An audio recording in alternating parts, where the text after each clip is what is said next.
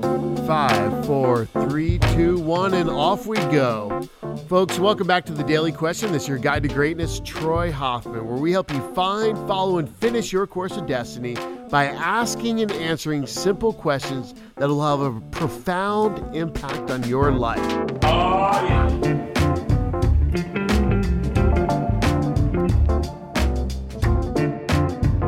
So the question of the day is this: what are some of the major mistakes that I can avoid as a startup entrepreneur?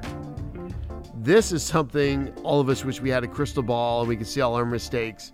Number one, you will not be able to avoid them all. They will happen, they will hurt, they will be painful, and you'll be saying how much, it's okay, and I am sorry a lot. How much will it cost me?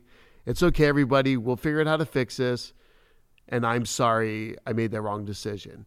Those are probably three sentences that will come out of your mouth a whole heck of a lot in the beginning of a company. It's just reality.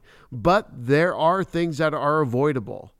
And they become avoidable by one thing, is that the entrepreneur must be a seeker of knowledge and application of that knowledge from the get-go. Get in counsel with people that have been there, done that in an area you are trying to grow in. If you need help in leadership, get around leaders. If you need help in execution of an SEO project, get around people that are the best of the best. And I would say this, I would say spend as much as you can on the best person you possibly can afford to get them early on involved in your life to help you set up the process, set up whatever area that you are not a genius or a guru in. If you are not a genius or a guru in a specific area, spend whatever you have to have the best person involved to help you build that area out. Us not doing that has cost us millions of doing things and not the best way possible, the most efficient, or building things as fast as possible. Us doing the counsel has made an immense amount of impact on this company in the positive ways as well. And we think sometimes some area may be simple. Oh, like accounting. We'll just get a simple bookkeeper to go set up our books and we'll be fine. Or I'll just do it myself. It seems easy enough. Well, next thing you know, 3-4 years later, you're trying to look at numbers. You're trying to look at data. You didn't really account for things correctly.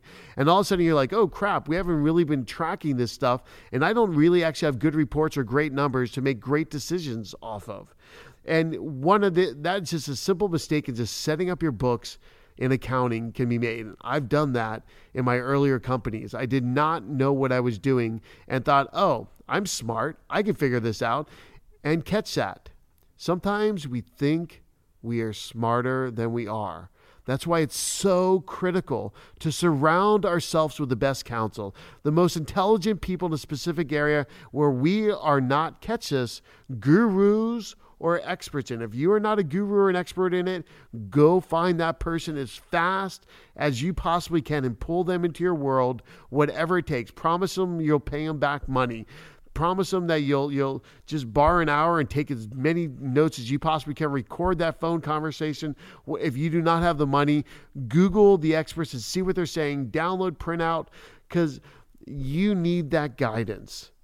And I can't say anything better. There's anything better you possibly can do as a startup entrepreneur is find as much guidance and get in a council of people that will help you grow. And there are so many amazing startup organizations. If you're running a company or beyond the startup phase, there's a lot of great companies from the 250,000 revenue to the $1 million places to go. There's a group called Accelerator, an entrepreneurs organization. If you're doing more than $1 million, you can join Entrepreneurs Organization or Vistage or one of the many CEO groups out there. If you're doing more than 10, 15, 25 million a year, you can go ahead and join YPO or CEO Coaching International. There are so many amazing groups out there. We get in a council of people that are achieving a lot more than you are in a specific area to give you amazing feedback. So I would say this. The question of the day is this: where are you not a guru or an expert in that you need to go find the guru or expert in that area to help impact your company and the life of the people around you forever? Oh, yeah.